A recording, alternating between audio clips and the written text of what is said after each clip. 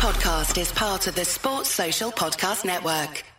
Fire for them, fire for them. If you're looking for that 35 bag umbrella and all damn thing there, keep it locked with this Tsunomics podcast.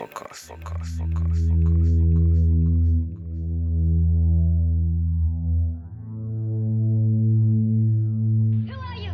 It doesn't matter who we are. Yo, what's going on, beautiful people? Of course, you are listening to Dysonomics. I hope you're enjoying this ridiculous heat wave sweating in my room as I'm recording right now. Hopefully, you people have listened to last week's episode. I was joined by the great Felicia, the pensions crisis, episode 270. How much should we be saving depending on what age and our earnings for our pension, unless we want to be left with a massive shock when it's time to retire. So make sure you check that episode out. It's super interesting and also fundamental for our future. Let's check that out. Anyway, some interesting news on my Instagram page, which goes by Dysonomics. Shocking. Every weekday, if you check your phone just before you go to bed, you should see a news update in 60 seconds, real form. And I'll put it on TikTok as well. So Instagram, TikTok, Dysonomics, get your latest news in 60 seconds. So you don't have to read through newspapers or go on news websites. I've got your patterns, so don't worry about that. So check that out. Anyway, this week's episode is building on from one of the stories that I touched on Insta midweek, which is Japan, China and Taiwan, and why there's tensions there, which kind of mirror Russia and Ukraine. So we're going to get into that this week, and hope you enjoy. Hi, it's MXM, and listen to the Dysonomics podcast because it's lit. What's going on, people? You're now locked into Dysonomics. We're talking China and Taiwan. What's going on in Taiwan? First of all, what is Taiwan? Well, where is Taiwan? Taiwan is an island about 100 miles off the southeast coast of China, and it's near China, of course, Japan, South Korea, the Philippines, all these islands off the coast of China, India, blah, blah, blah. Taiwan is actually the Republic of China, and this is different from the People's Republic of China. The People's Republic of China is China as we know it. Yep, the big, massive country, over 1 billion people. Yeah, that. And Taiwan's official name is Republic of China. Taiwan's capital is Taipei, with over 23 million people in the country as a whole. So, of course, this looks relatively sort of China, but there's probably more people in Taiwan than there is in Scandinavia. Taiwan has been settled for about 25,000 years. They no longer represent China as a member of the UN ever since 1971, when the UN recognized the People's Republic of China as a country. So before that, Taiwan effectively represented China. China claims that Taiwan is there. It's like, yo, you're little bro, fam. Like, you're my you get me? And they refuse diplomatic relations with countries that recognize the Republic of China. So countries that recognize Taiwan as a country, China refuses diplomatic ties. And there's only 13 countries that recognize Taiwan as a country. And this is kind of similar to how Russia annexed parts of eastern Ukraine and recognized that as countries where the rest of the world evidently didn't. Taiwan is quite key economically for the world. Why is that? Well, much of the world's everyday technological equipment, from phones to laptops to watches to game consoles, are powered by computer chips. And these computer chips tend to be made in Taiwan. If you look at just one Taiwanese company, the Taiwanese Semiconductor Manufacturing Company, or TSMC, has over half of the world's market. So if shit is popping off in Taiwan, we're mudded. So with this, a Chinese takeover in Taiwan would give Beijing serious control over the world's most important, one of the world's most important industries. Now, so that's like the background to Taiwan. How about the relation with China? Taiwan first came under Chinese control in the 17th century when the Qing dynasty ran through and said, yeah, like you're ours now. In 1895, the Chinese ended up giving up the island to Japan after losing the first Sino-Japanese war. That tends to happen. Once you lose wars, like, man, take your territory. It's kind of like gang warfare. Do you get it? China took the island back in 1945 after Japan lost World War II. So after Japan got mudded, China said, you know what? I'll have that back. Thank you very much. What's interesting is that only a few years later, a civil war erupted in China. This was between two sides, the nationalist government, Chiang Kai-shek, versus the Communist Party. So Chiang Kai-shek was the big boss of the Nationalist Party, and the Communist Party, of course, was governed by Mao Zedong. And for those who know about Mao, he was a very brutal person. Obviously, the Communist Party won in 1949, and it took control of Beijing. Chiang Kai-shek and the rest of the National Party that still remained after getting pammed in the war fled to Taiwan, where they were in charge for the next several decades. In fact, their party that was running is still there today. China points to this part of history to say that Taiwan was originally a Chinese province, but the Taiwanese point to the same history to argue that they were never a part of modern Chinese state, and they were first formed after the revolution in 1911, or the People's Republic of China was established under Mao in 1949. Currently, only 13 plus the Vatican, 30 countries recognize Taiwan as a sovereign country.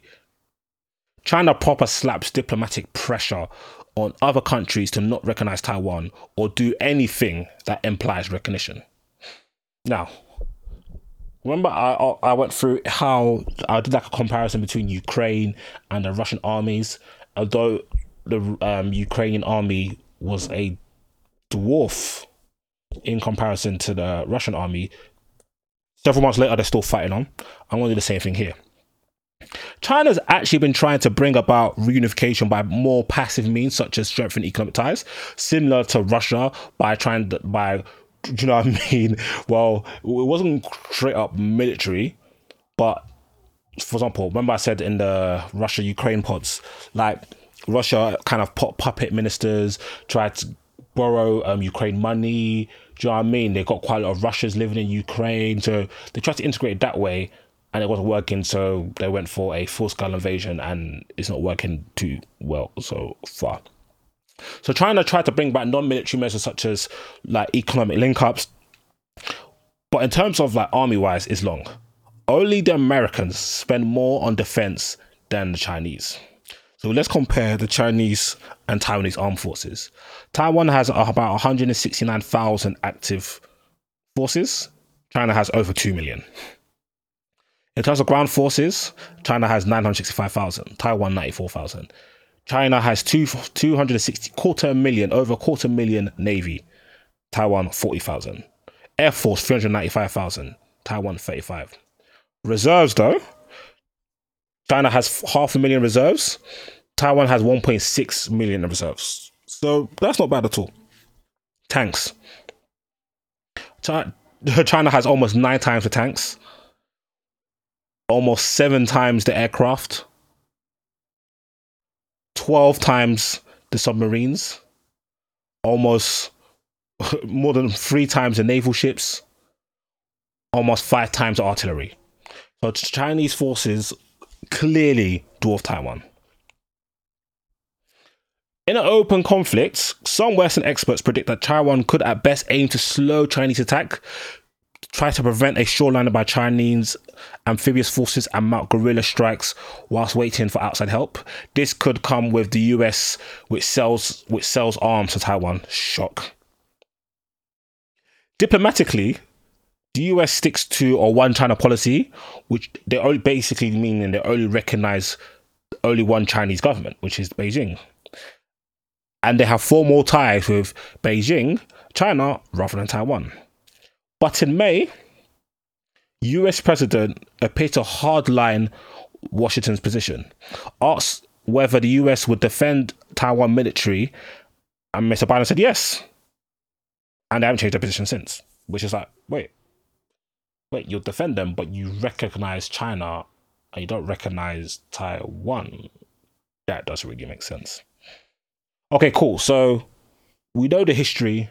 We know the difference between China and Taiwan in terms of forces, blah, blah, blah. So why am I even recording this podcast? What's the issue here between China and Taiwan?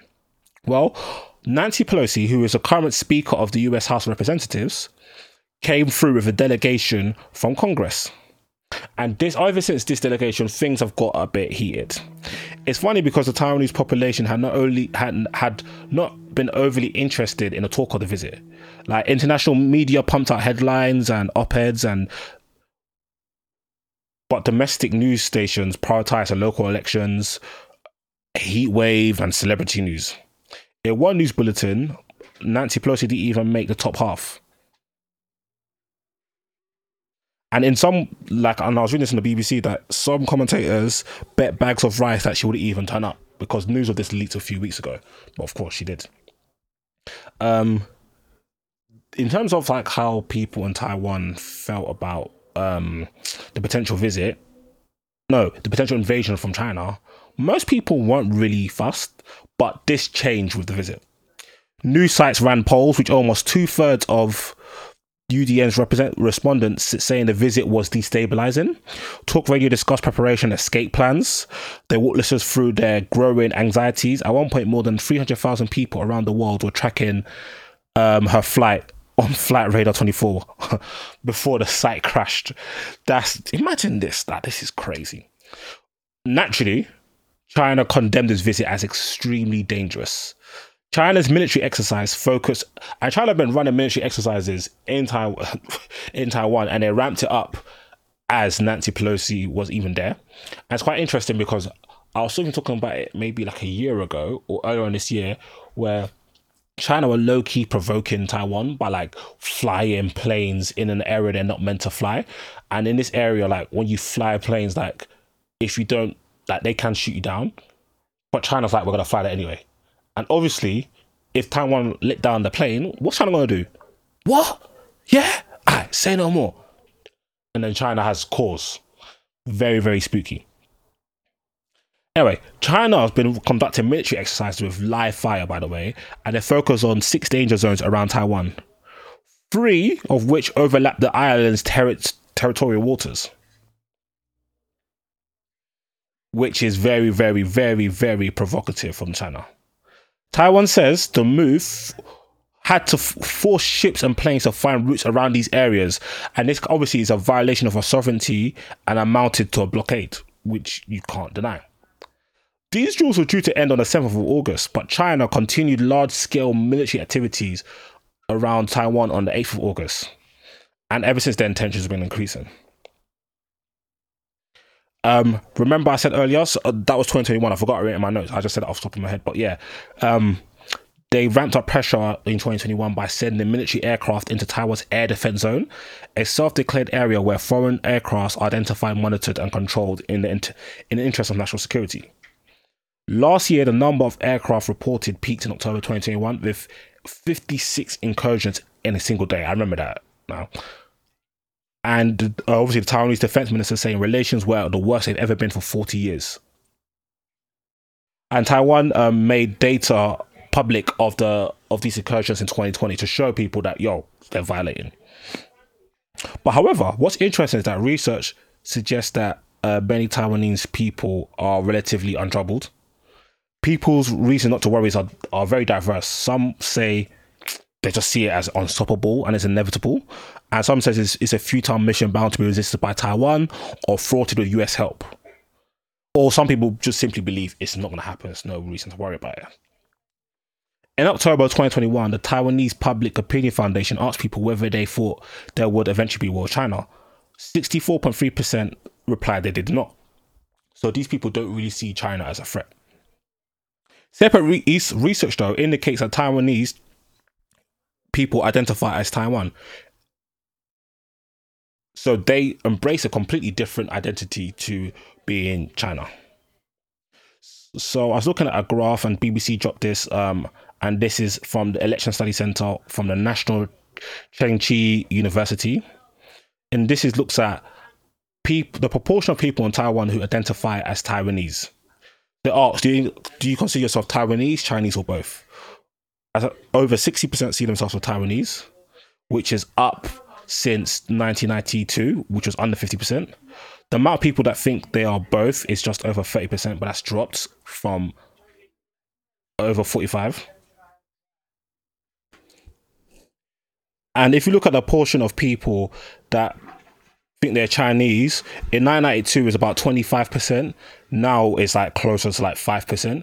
So over the years, there's been a strong shift to identifying as Taiwanese, and the connection to China evidently has reduced.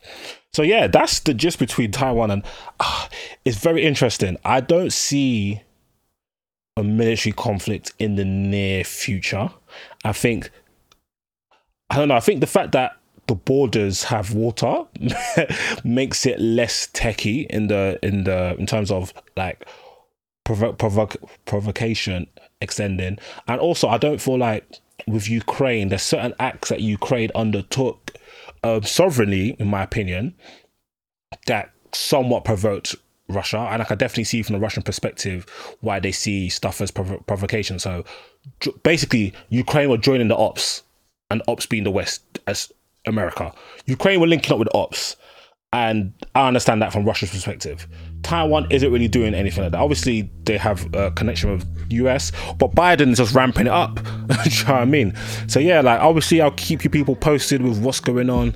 Any topics you want me to cover or news-wise, just drop me a line, hello@dysonomics.com, email-wise, Dysonomics on Instagram, _nomics on Twitter, DysonomicsPod on Instagram, and Dysonomics on TikTok. And yeah, until next week, people, peace. Sports Social Podcast Network.